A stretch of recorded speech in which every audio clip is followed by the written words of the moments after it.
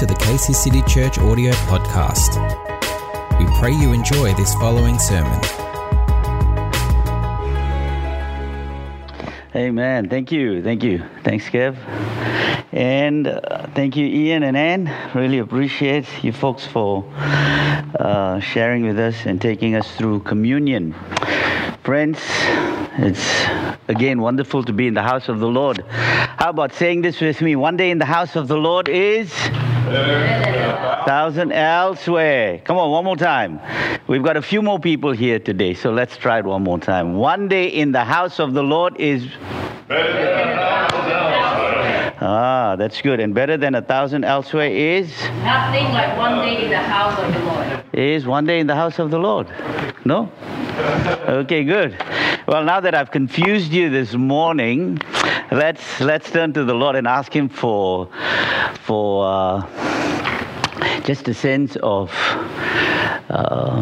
pulling our thoughts together, pulling our mind together, casting down every vain imagination. Let's bring that under the subjection of the Lord this morning. Laying down my vain imagination, focusing my thoughts upon you, Lord. Meditating in your loving presence, not allowing fear in anymore.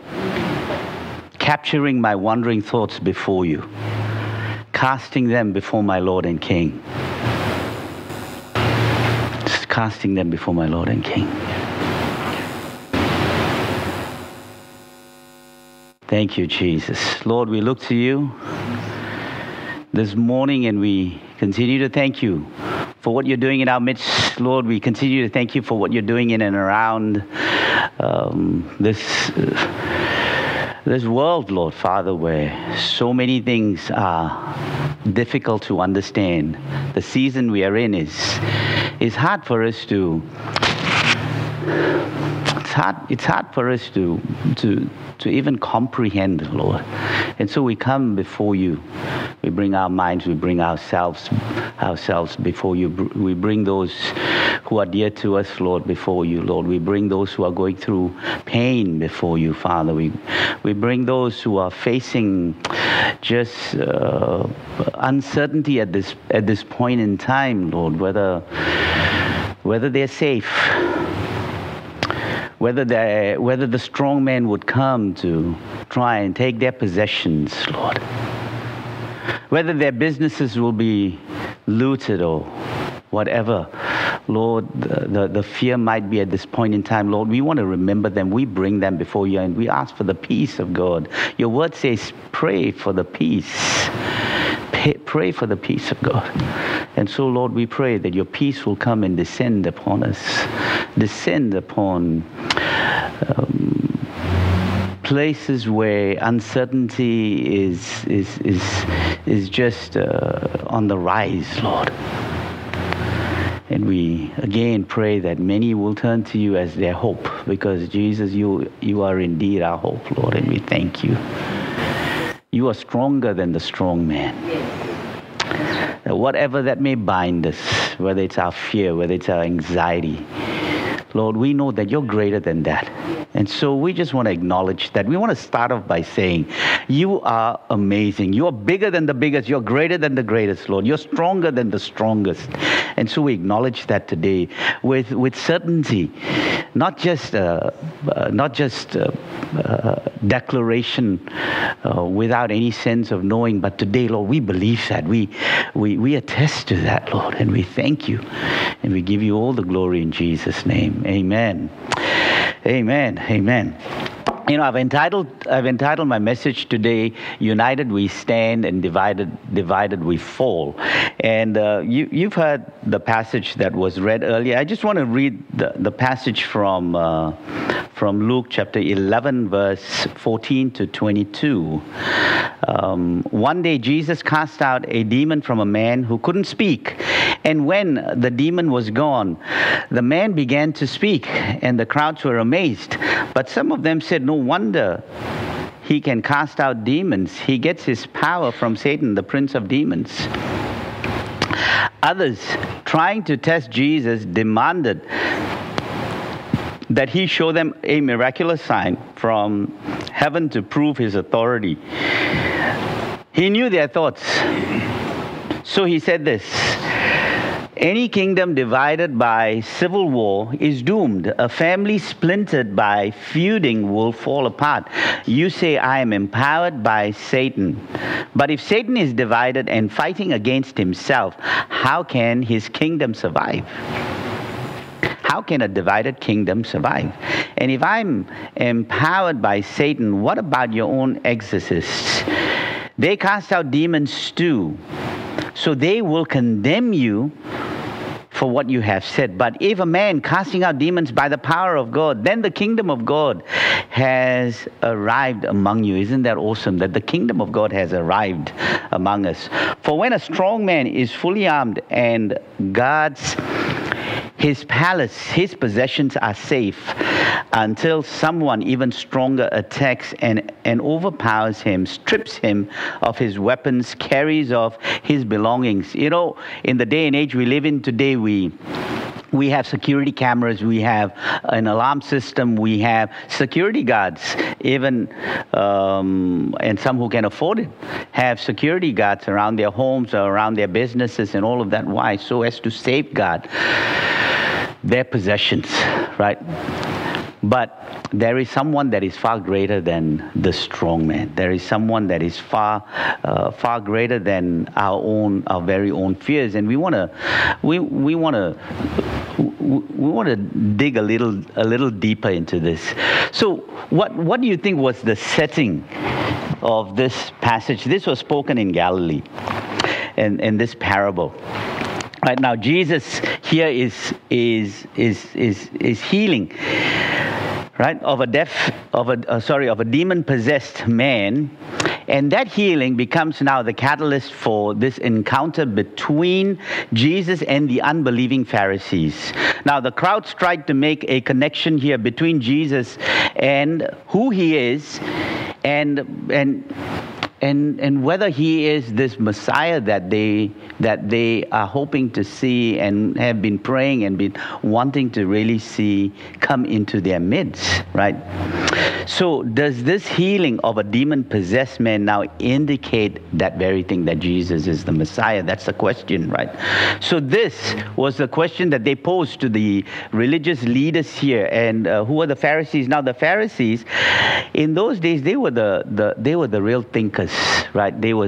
That's how they prided themselves, that we knew, we're the ones that are the more learned ones. We are the ones that think. So imagine this: they're asking these learned individuals, is he now the Messiah? And so they begin to respond, and their response is this: it was a denial of the miracle that of the miracle that Jesus did, and that he is the Messiah. In fact, their claim was this: that Jesus is amongst the league with Satan. He's on the similar league with Satan, the prince of darkness, or the prince of demons. And we've heard that in the passage of scripture that was read by Kevin, and the passage that I read. So from Matthew and from Luke, right? But how does Jesus then now respond? There is a response that we find in this passage of scripture. So you've understood the setting. The setting was to try and refute what Jesus did. And we live in a world where so often, so many people want to refute what Jesus has done, right? The claims of Christ, so many. So it's not new. It started way back then in itself, right? So, but Jesus' response is I think really amazing. So just reading through the parables in itself helps us really understand this. Remember what the parables are. They are a story that Jesus used to begin to draw some sort of a link. There is a parallel there. And as how some people have put it, it's an earthly story with a heavenly meaning. So the first thing that Jesus does is this, that he engages and interacts with the false claim. And knowing their thoughts, he says this in verse 25. The Pharisees said something false, and Jesus immediately challenges their false statement and thinking. Right? He does not become passive at this point in time, or just let it go. Right? He loves them enough to engage, to begin to speak the truth, and doesn't just dismiss this. Right? So it's not like as if, he's saying, I'll just it'll be just like water that runs off a duck's back, in that sense. But he doesn't just leave it like that. Now, he could have easily said this, hey, these guys, they're hopelessly lost. So why am I going to waste my time now with them? Why should I really waste my time? No, he didn't. Right? I should not let this go. And the reason being is that they were indoctrinated by some measure of teaching. They were indoctrinated by their culture, by their belief system. So he felt a responsibility to explain in a manner that they could understand. So this is Jesus, our first apologist, right? Beginning to use this, and he's used the context of what now we understand as apologetics to try and refute the false statements that they're making about him. How wonderful to be able to learn directly from Jesus himself, right? Now, and he responds, his second response was this, that he responds with logic and reason arguments, right? To show that the Pharisees were wrong. So he used logic, and then he began to reason with them, and he said this. Now, he gives three fairly airtight arguments to show that the claim that the Pharisees were making about him were wrong. So his argument number one was this. Jesus said to them, any kingdom divided by civil war is doomed. A town or family splintered by feuding will fall apart. And if Satan is casting out Satan, he is divided and fighting against himself. His own kingdom will not survive.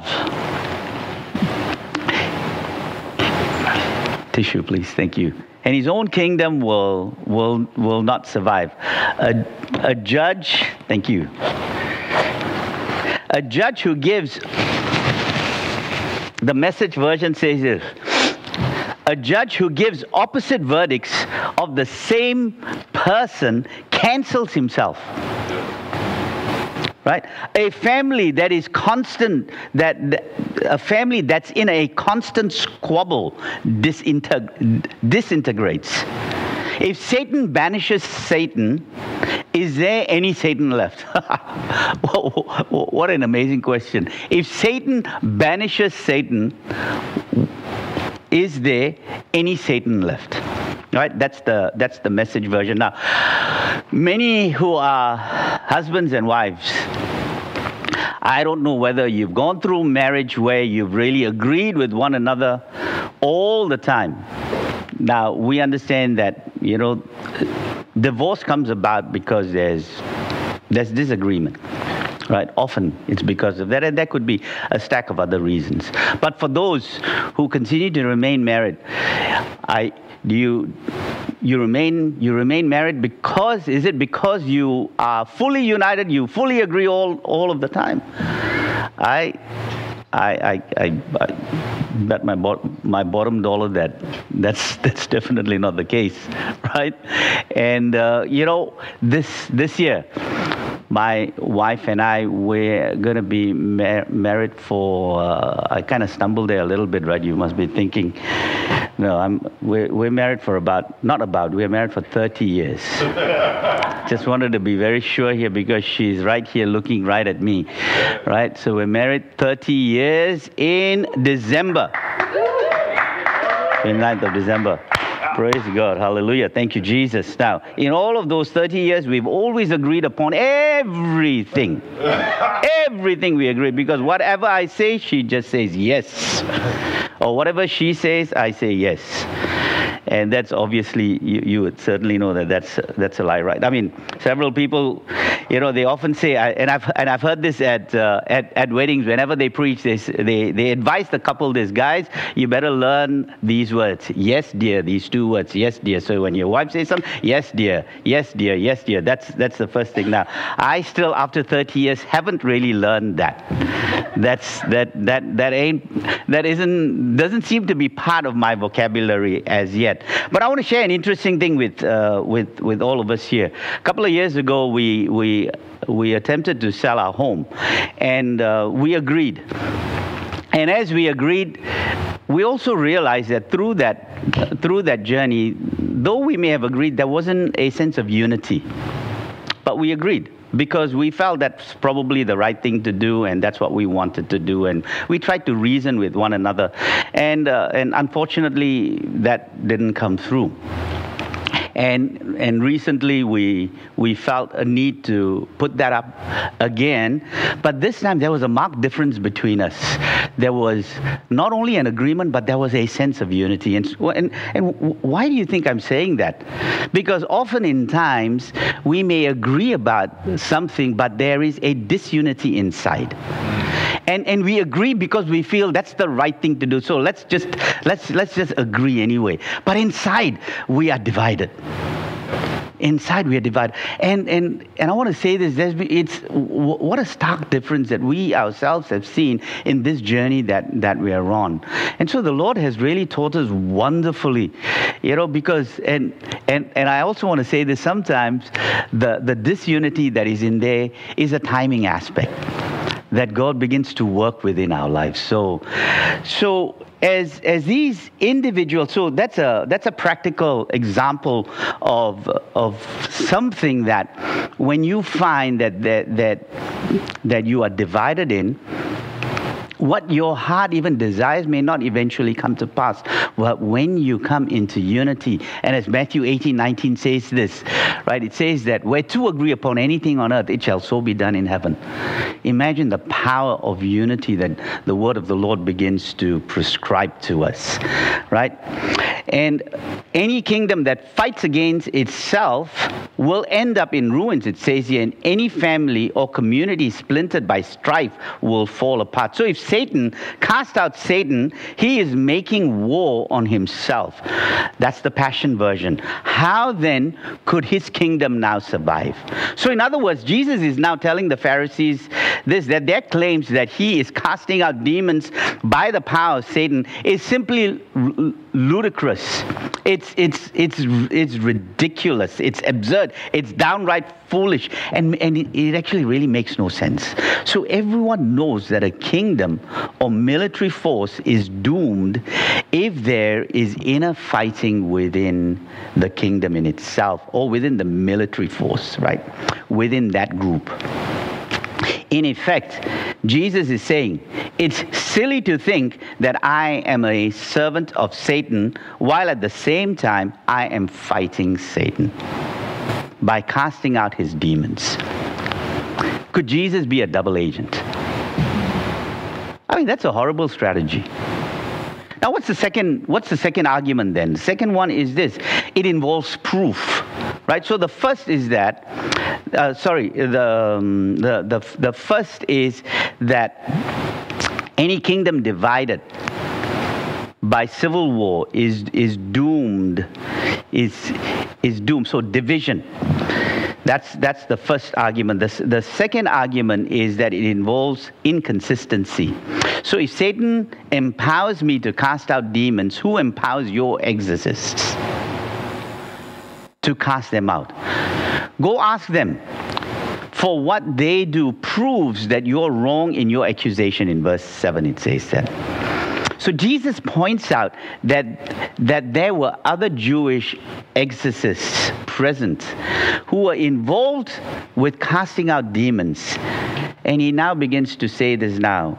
But why is it that the Pharisees, why is it that you did not have, or you don't seem to have a problem with these exorcists? Now, so what right do you now have to begin to reject mine if you accept theirs. That's what he's saying, right? What right did they have to accept what their own exorcist did while rejecting Jesus, the work that Jesus was doing? And we live in a day and age where we find that there are so many that reject his work, right?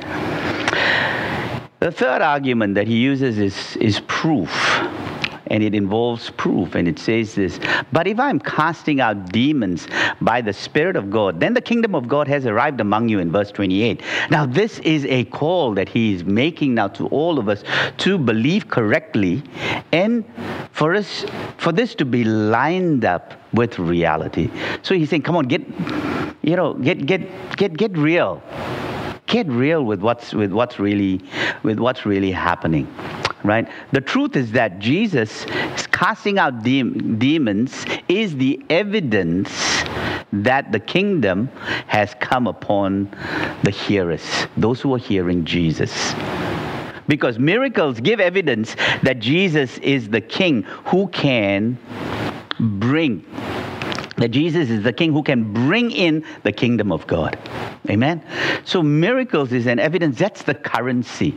I remember a couple of years ago when we went, when my wife and I, we went to Austria and I think to Prague, yeah. And we had obviously Australian dollars, and so when we went there, we had to convert that to euros. And obviously, the currency, euros is a lot higher than the Australian dollars, and we couldn't use Australian dollars to purchase anything. We had to use euros because that was the currency. So the currency of heaven is these miracles. It's the supernatural, right? That's the currency. And within our minds, it's difficult to understand how we begin to virtually use the power and the authority that God has given us. Now, authority. I just want to use this very simple example. Authority is different from power, right? Now, when you see a policeman, and when he waves his hand to stop the traffic, is he exercising power or is he exercising authority? He's exercising authority because he's not using his physical strength to resist the traffic that's coming. Because people know that he has authority. We know that he has authority. And so he begins to utilize that authority. So, and Jesus says that he's given us that authority, that you and I have that authority. Amen. Come on. I'm sure you're excited about the fact that you and I have that authority. But let's continue on with this, and I'll share a little bit more about that context. And so the crowd gathered there. The crowd that had gathered there originally thought that Jesus definitely was the Messiah. And at the same time, now they're asking this. So they're asking the Pharisees this because of what had happened. They're saying now, could this man now be the Messiah? Could he be the Messiah? Because he's got authority over the demonic realm. And that was evidenced right during the time of Jesus. So Jesus now is calling on his audience now to make the correct connection between what he does and who he is. Right? So he's inviting them now, come on, think. Provide. This is significant here. I'm proving this. This is proof that the kingdom of God now has come to you. So at this point in time, Jesus already knew that the Pharisees were out to kill him. He knew that. They were out and they were against him. So united we stand, again divided we fall. So their mindset was to bring division. Come on, let's divide and rule, divide and conquer. So, this science fiction movie, Men in Black. I don't know whether you've seen it, but it's about an organization actually that is responsible for defending the earth from aliens from outer space. Now, at one point in the middle of pursuing a particular nasty space insect, Agent K from the Men in Black says this to his new partner, Agent M. There's always an alien battle cruiser or a Corleone death ray, or an intergalactic plague about to wipe out life on this planet. And the only thing that lets people get on with their hopeful lives is that they don't even know about it. Well, Agent K is right. If we knew that there really was an alien force that was threatening humanity, destroying human life as such, then everything would change. Wouldn't it be right? Things which seem so important to us would become trivial. Money, possession, success. So many things just wouldn't matter anymore in the face of the prospect of destruction, right? So there is a force in the world which threatens all of human life. And it is a force far more dangerous and sinister than this alien battle cruiser, than global warming, than the risk of nuclear war. It is more lethal than any plague or virus that's before us. And friends, this is not science fiction, but this is biblical fact. Amen. This is biblical fact, right? So that threat to human life is what the Bible calls the devil, or Satan, or Beelzebub. And the only thing that really lets people get on with their hopeful little lives is that they don't seem to know about it. A lot of people don't know about it. So I want to say this, and this is not elevating him in any way, but the devil is real. He is the strong man being referenced here this morning in this text. The devil isn't some little comic character with horns and kind of this forked tail. That's not him. The devil is the prince of demons. Now, here are some of the things that the Bible says about the devil. The devil appeared to Adam and Eve disguised as a serpent and tempted them to disobey God. The devil was originally an angel, but he rebelled against God and was thrown out of heaven. The devil tempted Judas to betray Jesus, and he continues to tempt people today. The devil is also known as Satan, the adversary, the enemy, and the evil one, and the deceiver. The devil blinds people spiritually. So Jesus calls him a liar and the father of lies. So the Bible makes it really clear that the devil exists. The devil is a real enemy and a real threat to human life. And he's not alone. He has his allies. More fallen angels, which the Bible refers to as evil spirits or unclean spirits or demons. So the Bible speaks about demons or evil spirits more than 100 times in Scripture. Right? In different places, it refers to demons as rulers, authorities, powers, dominions, and thrones. And we see this in Ephesians chapter 6, verse 11. Let me read this. Put on the full armor of God so that you can take your stand against the devil's schemes. For our struggle is not against flesh and blood, but against the rulers, against authorities, against the powers of darkness. Against the powers of this dark world and against the spiritual forces of evil in heavenly realms. Therefore, put on the full armor of God so that when the day of evil comes, you may be able to stand your ground. And after you have done everything to stand, after everything, you still stand. So the devil and all of his minions controlling the world and keeping people away from God. That's his agenda. That is the devil's agenda, right? And it says very clearly that for we are not, our struggle is not against flesh and blood, not against one another, but against rulers, against authorities, against powers of this dark age, and against these spiritual forces that's evil within the heavenly realm. Now, I want to say this. Ignorance is not bliss. It isn't. I've used that many times. Hey, ignorance is bliss, But it isn't. at least in this case. It is why we find ourselves in strife, in anxiety, and yes, probably even in depression. This is what also really contributes, the context of ignorance, I'm saying, contributes to the rise of mental health. When we are unaware of the ploys and the tactics and the schemes of the devil and his force and his intention. So the enemy here, the devil and demons exist, but most people don't know it. We just push it by the wayside, right? And unfortunately, this is more apparent within the Western world. Ephesians 2, it says this, "As for you, you were dead in your transgressions and sins, in which you used to live when you followed the ways of the world and of the ruler of the kingdom of the air, the Spirit, who is now at work in those who are disobedient."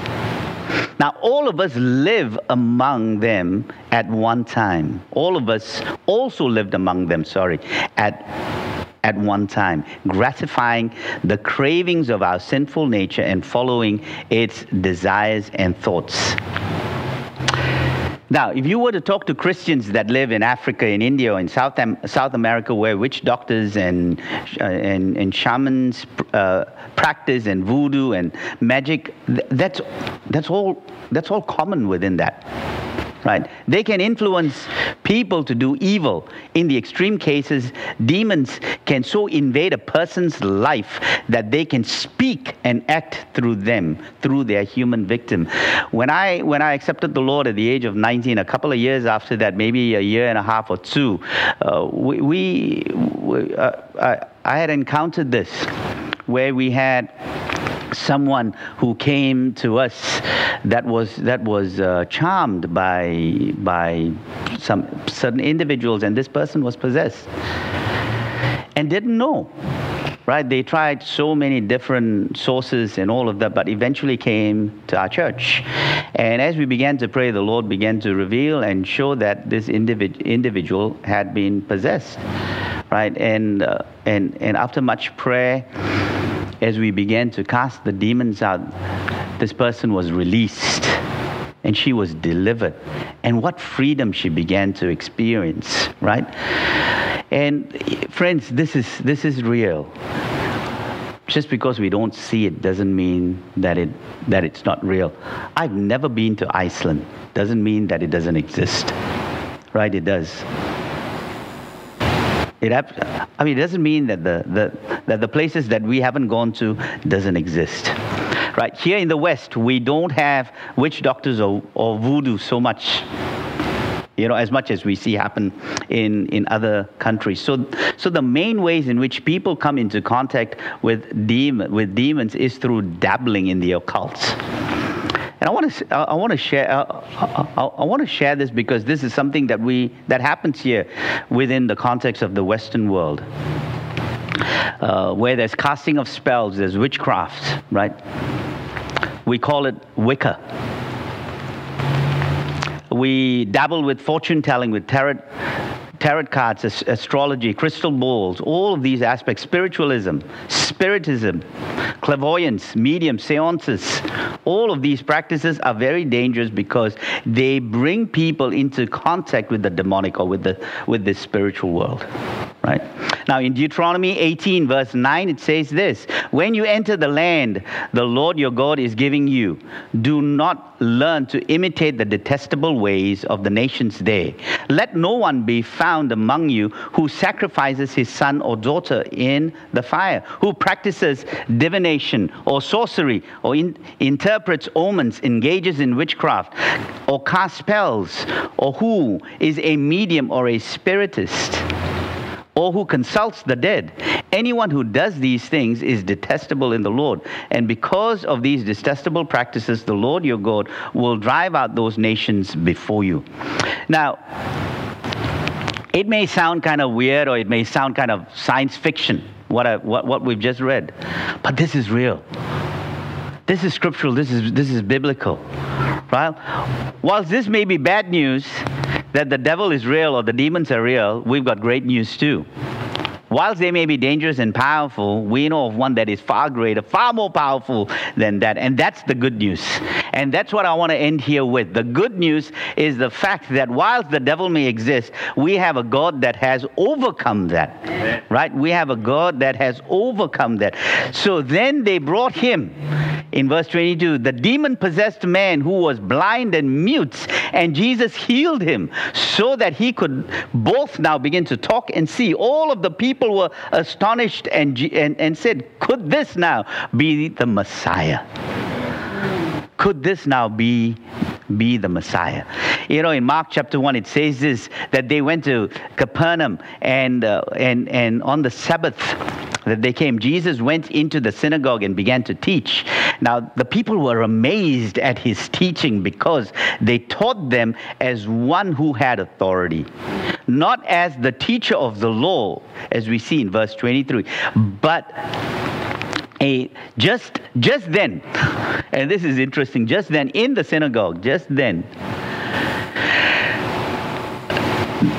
there was a man who was possessed by an evil spirit. He cried out, "What do you want with us, Jesus of Nazareth? Have you come to destroy us? I know who you are, the Holy One of God." "Be quiet," said Jesus sternly. "Come out of him." The evil spirit shook the man violently and came out of him with a shriek.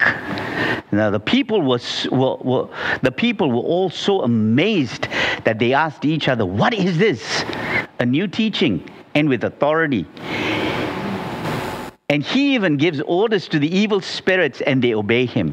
News about him began to spread so quickly over the whole region of Galilee that Jesus drove out demons. One of the major reasons for the growth of the early church was that there were miracles, the miracles of deliverance.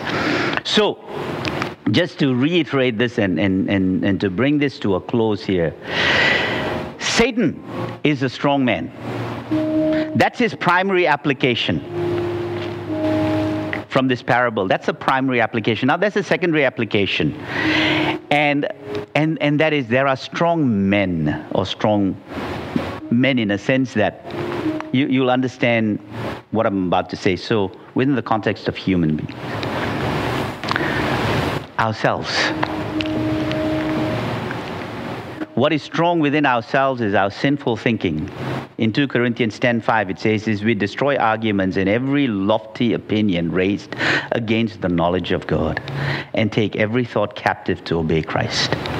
So it's the way we think. Our sinful desires, in James chapter 4, verse 1, "What causes quarrels and what causes fights among you? Is it not this, that your passions are at war within you?" An undisciplined life is another strong element within our lives. Proverbs 5:22 says this, "The iniquities of the wicked ensnare him, and he is held fast in the cords of his sin." A man without self-control is like a city broken into and left without walls. And the last one here is this, that the fear of man is another strong man that acts within us. That the fear of man lays a snare, but whoever trusts in the Lord is safe. You know, in the context of this parable, the strong man talks about possessions, right? That someone stronger will come and deliver. So, what was the strong man's possession? What is it? Where is it? It is this realm of man. It is this territory. It's the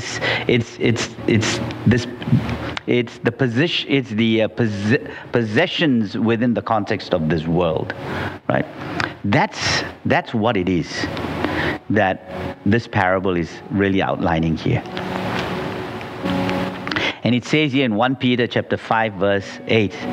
And how do we know that? It says this, "Be sober-minded, be watchful. Your adversary,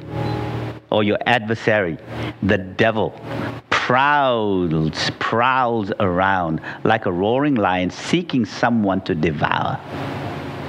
So this is his region. This is his realm.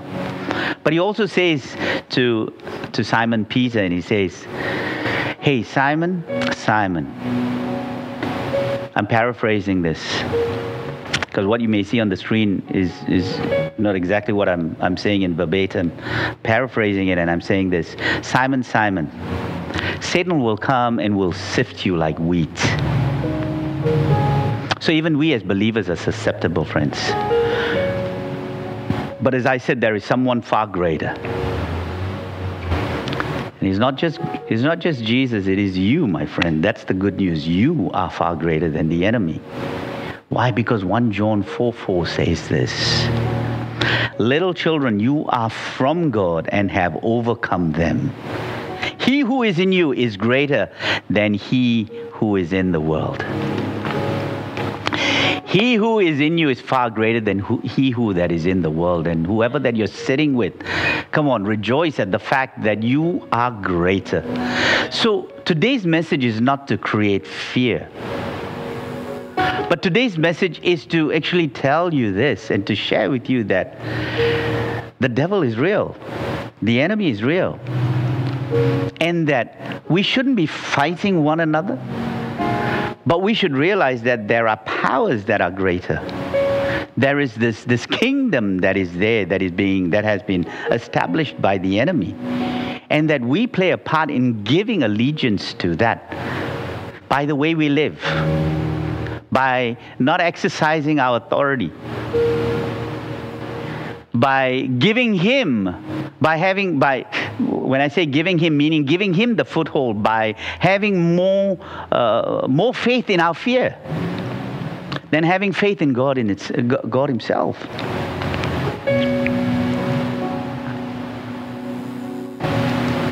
You know, it says in 2 Corinthians chapter 5, verse 21, "For he who hath made him to be sin for us, he knew no sin, that we might be made the righteousness of God in him." So, friends, the Lord has made you and I righteousness. We are righteous. We are the righteousness of Christ. And if we come into that truth, we will be able to destroy anything that is before us, any powers that try to take a hold of us. And you know, the good news that you need to hear is this: you need to know what the future of the enemy is. You know, and in Revelation chapter 20, verse 10, it says this: "And the devil that deceived them was cast into the lake of fire and brimstone, where the beast and the false prophet are, and shall be tormented day and night forever and ever." So a time is coming when the devil is going to be cast into the lake of fire. I used to remember this song by, gosh, I can't remember the singer. It's quite a while. But anyway, in it he portrays Satan, right, sitting on his throne, and one of Satan's lieutenant comes and he begins to tell Satan this, and he says this, that, you know what, the believers are beginning to wise up. They're praying, they're on their knees praying and all of that, and he says, "No, that's not good enough. Have you done this?" He says, "Yes, I've done this." And he says, "Have you done this other thing?" "Yes, I've done that." And then Satan now tells the lieutenant this: "Have you now reminded them of their past?" Meaning of their sin and how they failed, of their shame. Remind them of their shame. And he said, "Yes, I've reminded them of their shame. But you know what? They've turned around and they've reminded you of your future." And the future is this: that Satan will be in the pit of hell. Amen. So whenever the enemy comes to try to bind you, remind the enemy of his future. And remind yourself of the presence that you have, that you have this authority, right? And if I can end with this, I want to end with this, with these two verses here, because it calls for us to make a stand in verse 30, especially verse 25 and verse 30. That's where I'd like to land this. We can't remain we're not called to remain divided, not divided in ourselves and not divided amongst ourselves, right? So within and outside of that. And in Joshua chapter 24, verse 15, it says this, and if it is evil in your eyes to serve the Lord, choose this day whom you will serve, whether the gods of your fathers that served in the region beyond the river, or the gods of the Amorites in whose land you dwell. But as for me, Joshua says, and my house, we will serve the Lord. As for me and my house, we will serve the Lord. And in 1 Kings chapter 18, verse 21, and Elijah came near to all of the people and said, how long will you go limping between two different opinions? If the Lord is God, follow him. But if Baal, then follow him. And the people did not answer him a word. The people did not answer him a word. James chapter 1 verse 8 says this, a double-minded man is unstable in his ways, right? So there is a strong man. The strong man has dominion, but there is one greater than the strong man. Amen. There is one, and that's the reason why Christ came. That's the purpose, to take that authority, that power, and to give it to you and I. And when we get it, we need to exercise that, right? You know, this battery here, I thought I'll bring this closer. Now, my head is now coming in focus. Thank you. I should have warned you guys, huh? Now, if you see this battery here, right? This is a camera battery. This needs to be recharged. This is what you call a rechargeable battery. After it's used and it gets depleted, it needs to be charged. You know, our lives are like that. We go through life, and there are things that leak out of us. And so, as much as we are the righteousness of Christ, as much as we have authority within us, all of that is tested in life. I mean, imagine the situation and the setting that we are in, from the bushfires into coronavirus, and now into this the sense of divisiveness that we find, the ripple effect that what's happened in the States now is happening here and several other places. And people are warring against one another. People are coming against one, not recognizing the fact that there is this spirit realm that has actually come upon us. That's the thing. And that's what I want to leave you with. Recognize what the power is. Get back into that source. Put this in the charger so that it would be charged to full, to 100%, so that it could cause that camera to begin to view the right things that it should, to capture the right things, so that your life can capture the very essence of what God is bringing you into. That you are that video camera, that you will capture everything that God says.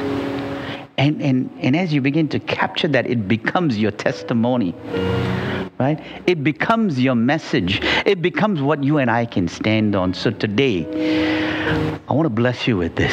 Just close your eyes for a moment as the worship team comes up and as they begin to take us into a time of worship.